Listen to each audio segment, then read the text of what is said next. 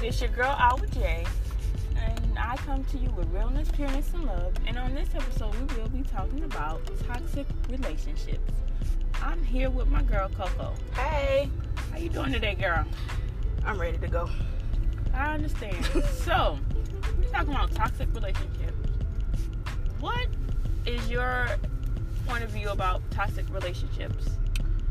Well, if you're in a situation where you're feeling uncomfortable or you're feeling like every other day you and the person you with, or even a family member that you're close to, or not even close to, but you're surrounded by constantly, are you arguing all the time? It's just the vibe's just completely off now. That's what I consider to be a toxic situation.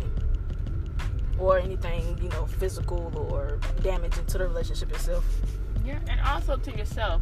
A lot of times people don't realize, that they're in toxic relationships because they want to hold on or they want to be in a relationship so bad. No matter what, goes on in a relationship, they feel like they're supposed to endure everything.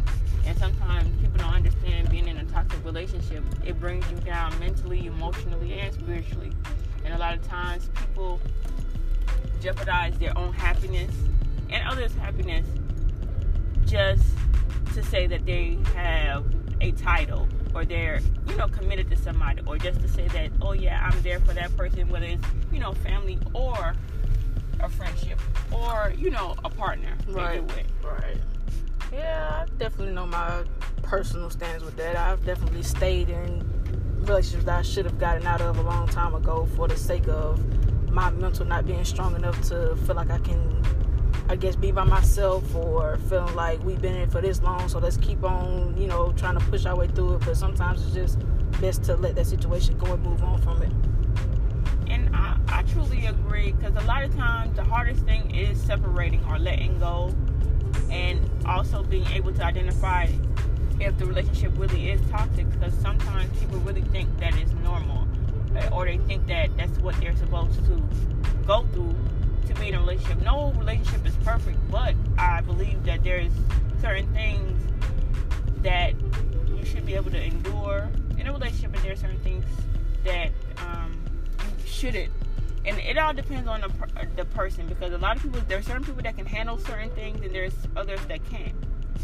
I just think that personally, you have to know what you want in life and what your expectations are in a relationship with your family, your friends, or anyone, and what you're willing to take and what you're not willing to take. What do you think about that?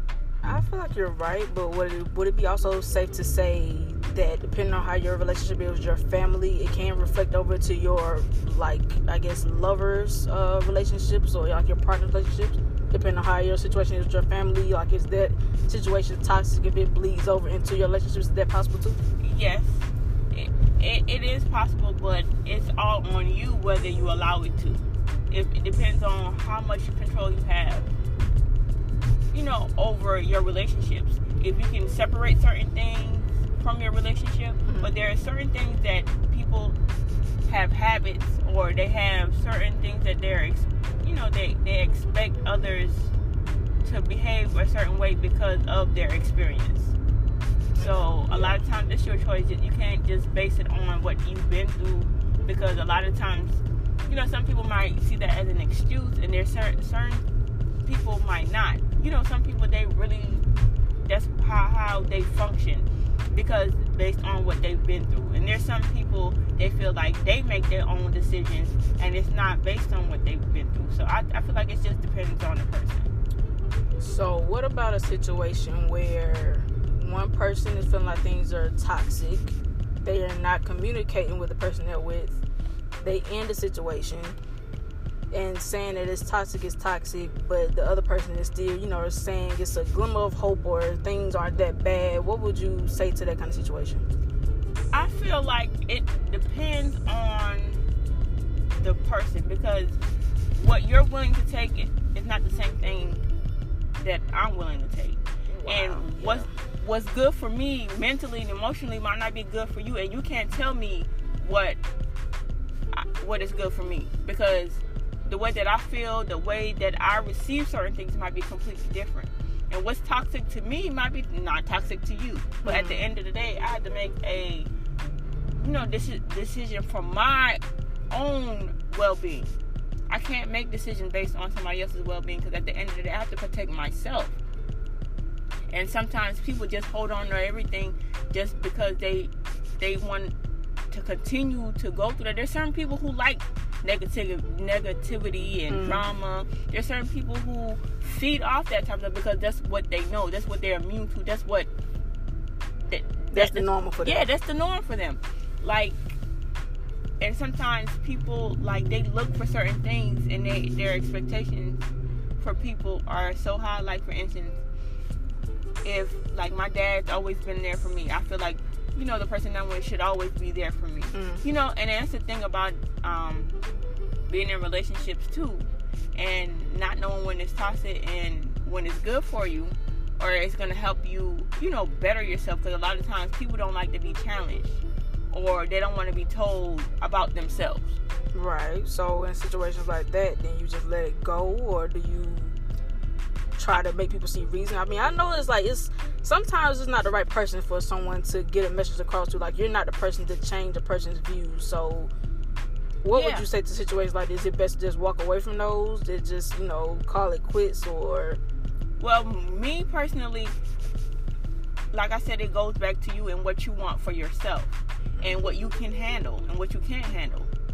And if you feel like something is toxic and is breaking you down, it's not helping you in any kind of way, and you guys can't come to an equal medium to come up with a conclusion, because if you really want something to work, both people have to be willing to compromise. If you're not willing to compromise, if you're not willing to change for the better of your relationship, or the better of your life for both of you guys being together, then what's the point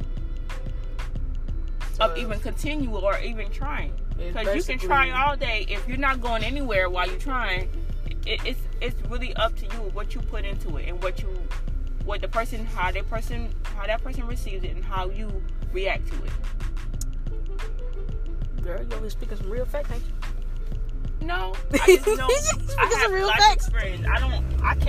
My opinions are not law, so I don't want anyone to think that you have to go by my opinions. But I just want to have an open mind, because everybody has their own right to feel a certain type of way.